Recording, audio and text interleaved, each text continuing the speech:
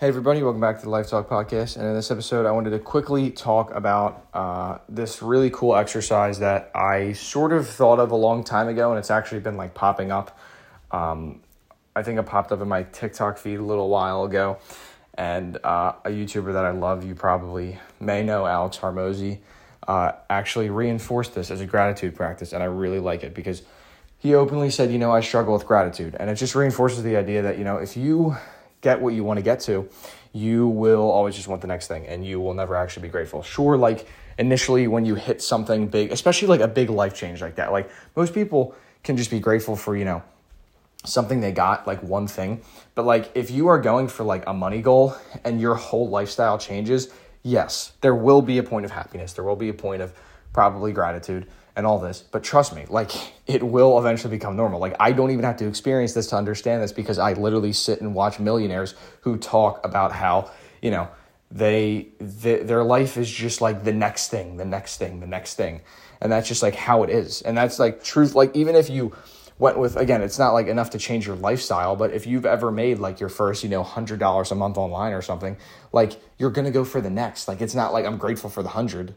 I never experienced that. And like you should be, you absolutely should be. I'm just saying like my mind's like 100, dude. I'm watching people do, $10K a month at the lowest. Like I gotta, up my game, like, or switch to another thing because, if I just sell something for 100 a month, like it's going to take, 100 people to get to $10,000 a month. Like, so my brain's always on to the next thing. And I think that's how some people are just like wired. But this practice is basically to imagine yourself at an age like 85, 90 or something. And so you close your eyes, imagine yourself there. And, it might not be the best. It could be for a lot of reasons. It could be just because, you want to be young and spry again. Could be for a lot of reasons. But you then say, I wish I was X age, the age that you are now, right?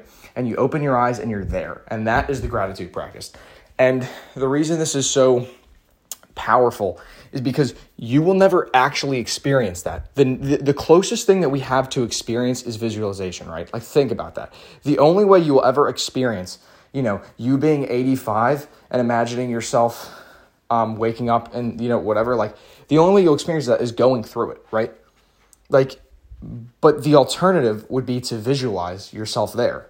That's the next best thing, right? Because what I'm telling you right now is you don't have to wait till you're 85 to then say, oh, I wish I was 20. And you can't just open your eyes and wake up in, your 20-year-old's body.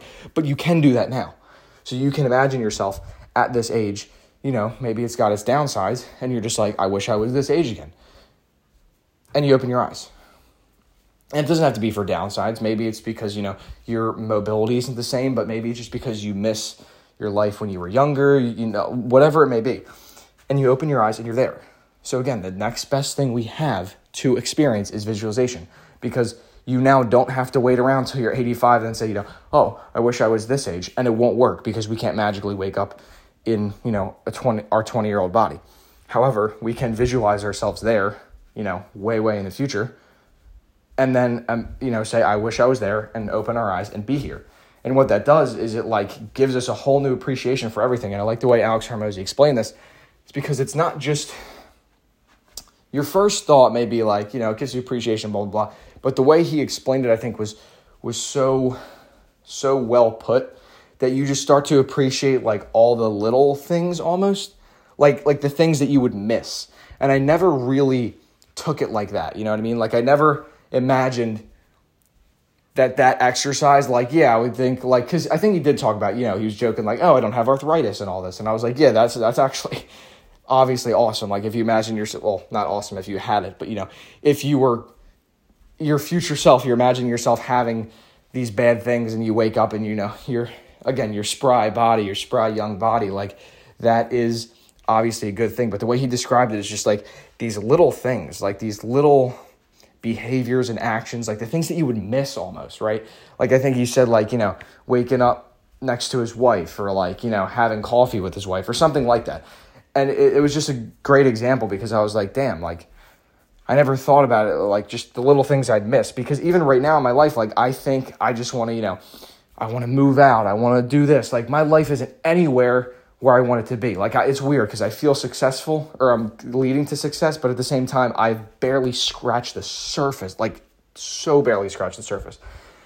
So in my life right now, I always feel like I'm like, I gotta get out. I gotta, change my whole lifestyle. But it's like, it kind of gave me a new appreciation because I'm like, I might miss these things. Like, and I obviously will, right? Like, I'm going to look back because I've been, in the same house my whole life, but like, I still have the rest of my life, right? So in my mind, it's like, I've lived here so damn long and like, I've done so many of the same actions over and over again. But like, if I still have the rest of my life to live, the majority of it will not be what I'm living right now. The majority of my life, the rest of my life will literally be not what I've been experiencing. So it's weird because it's like my whole experience so far has been the same thing, yet the rest of my life will not be. And there's more to that. So it's just like, again, like the things that you would miss, the things that you don't realize that like, sitting out back, waking up in your house, being with your parents, like whatever it is, it's these little things that you just start to appreciate. Because again, like you can't really go fully into the mind of your 80-year-old self. I mean, like if you get really into it, but like you have no idea what that person has experienced, the future you and stuff, but enough to like realize that like you would still miss this. You know what I mean? Like to wake up, to open your eyes and say like, damn. Because like, again, you'll never actually, the best experience you will ever have, or the most indulging, if that makes sense, like the most real will be when it actually happens. So like, yes, will you probably miss things more when you are actually that age compared to when you're visualizing it? Yeah, probably. But again, the closest thing we have to that is visualization. I think that's a really good point, that like, that is the next best thing we have to experience, is to like, I guess, visualize that, because we can't actually go through the experience. We eventually will, obviously.